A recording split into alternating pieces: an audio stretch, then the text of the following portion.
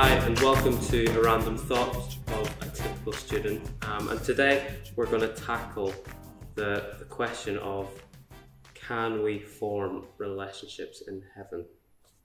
Yeah. Quite a tricky one, that. Well, what do you think? I'm not really sure, to be honest. I reckon we can, because heaven is going to be the new earth. Mm-hmm. And so I don't see why, if we meet more followers of Christ when that day comes, that we can't create those relationships. Yeah, I think it's important to just see what the assumptions are of what heaven is, don't they? Because we can read aspects of Revelation and kind of get confused about what's taking place. And also we have the kind of cultural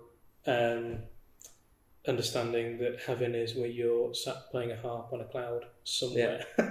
I remember actually listening to a podcast called In Our Time with Melvin Bragg. You heard of it? No. Right.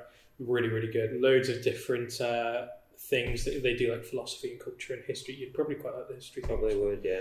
And they had one that was heaven, and they had this guy come in. He must have been an agnostic or an atheist. Yeah. And he was saying that the idea of being in heaven and constantly singing at the throne of God would be just quite boring. And Melvin Bragg, who isn't a Christian but kind of gives credit to his Christian heritage, he said, I'm just going to stop you there because I don't think you truly understand what it would be like, the ecstasy of being in the presence of the creator of the universe. You're just like, yes, that's what heaven's like. So you have an aspect of heaven being like that. You know, when John is in Revelation, he's having a window into what heaven is going to be like, and then a purpose and plan of what is going to take place come the return of Jesus. Paul writes to the Thessalonians, the church in Thessalonica, they're getting all these weird and wacky teachings about what's going to happen come the resurrection of the dead. And Paul says, we're going to be caught up in the twinkling of an eye, and we're going to be gathered up to meet Jesus and then come back down. And what you see taking place in Revelation 20:19 is that you have the city of heaven coming down and meeting together with the church, the earth. Yeah. And it's the new Jerusalem being made, and this new reality taking place. But it's not really a new reality. It's trying to take us back to the original reality and the original intent back in the Garden of Eden, where God creates the world, and He says and it was perfect in the sense that it was good, but it wasn't perfect in the sense that it was complete. And then He asks Adam and Eve to go and subdue the world, to multiply and to fill it. Yeah. And obviously that doesn't happen in the way that it was supposed to because of the fall.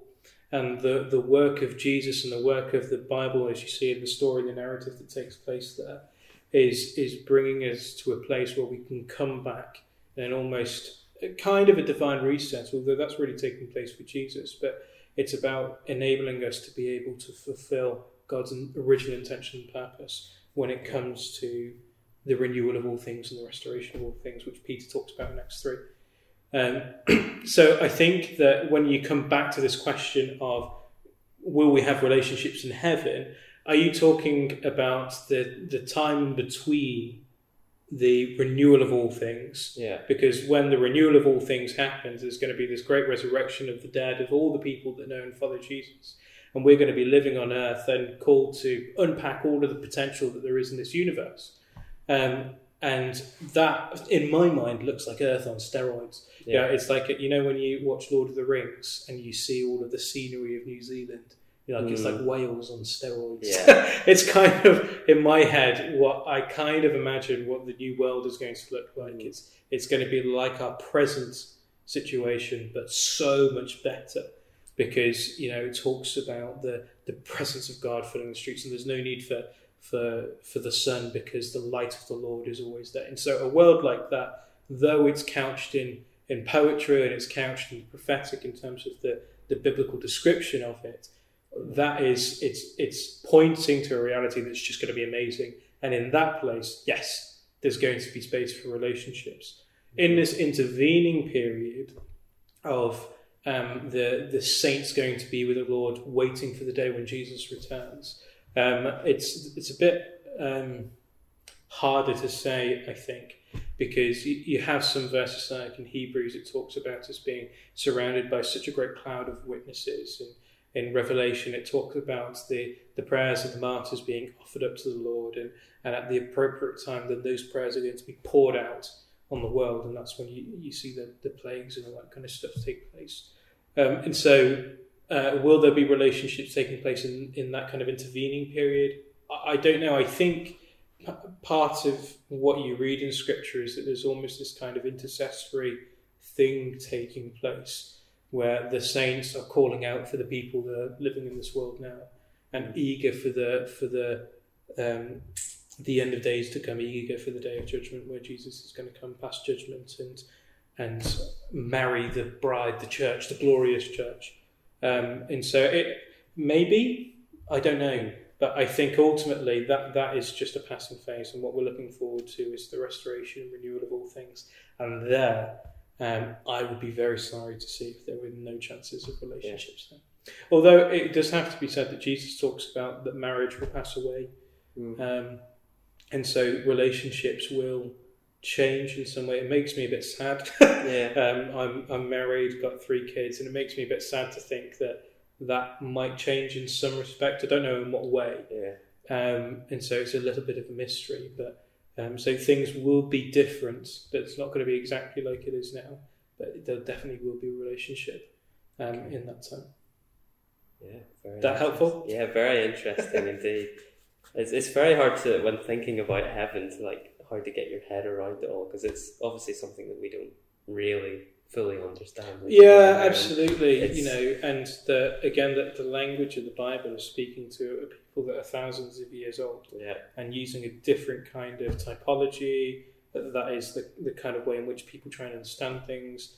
And the whole God always appears in a high place is illustrative of the fact that he's in authority over the whole world. Is heaven actually above us somewhere? I don't know. Probably not. But I'm not sure. Does it help me to, when I'm looking up, to imagine that God is reigning above all and has authority over all things? Yes, absolutely.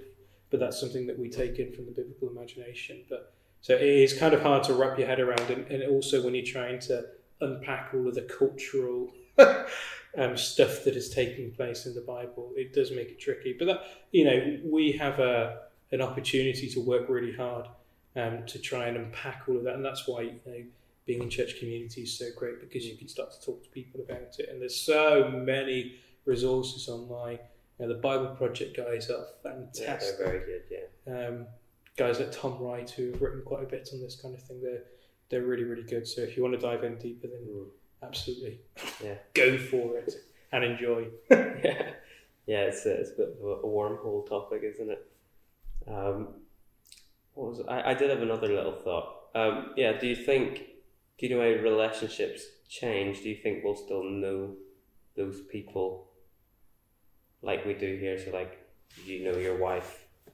Well, even though marriage might change, do you think they'll still know them? Yeah, in the sense that it's not like going to be a sense of amnesia or anything like that. Yeah, I can't imagine that being the case.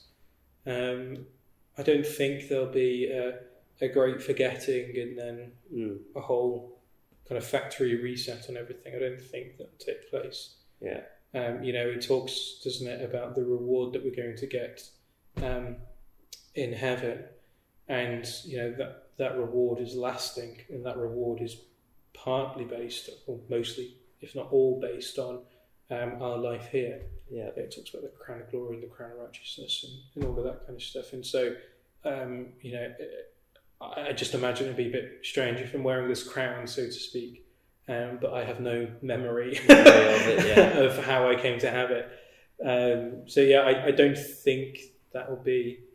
I don't think that will be the case, but who knows? Yeah, God does. Amen.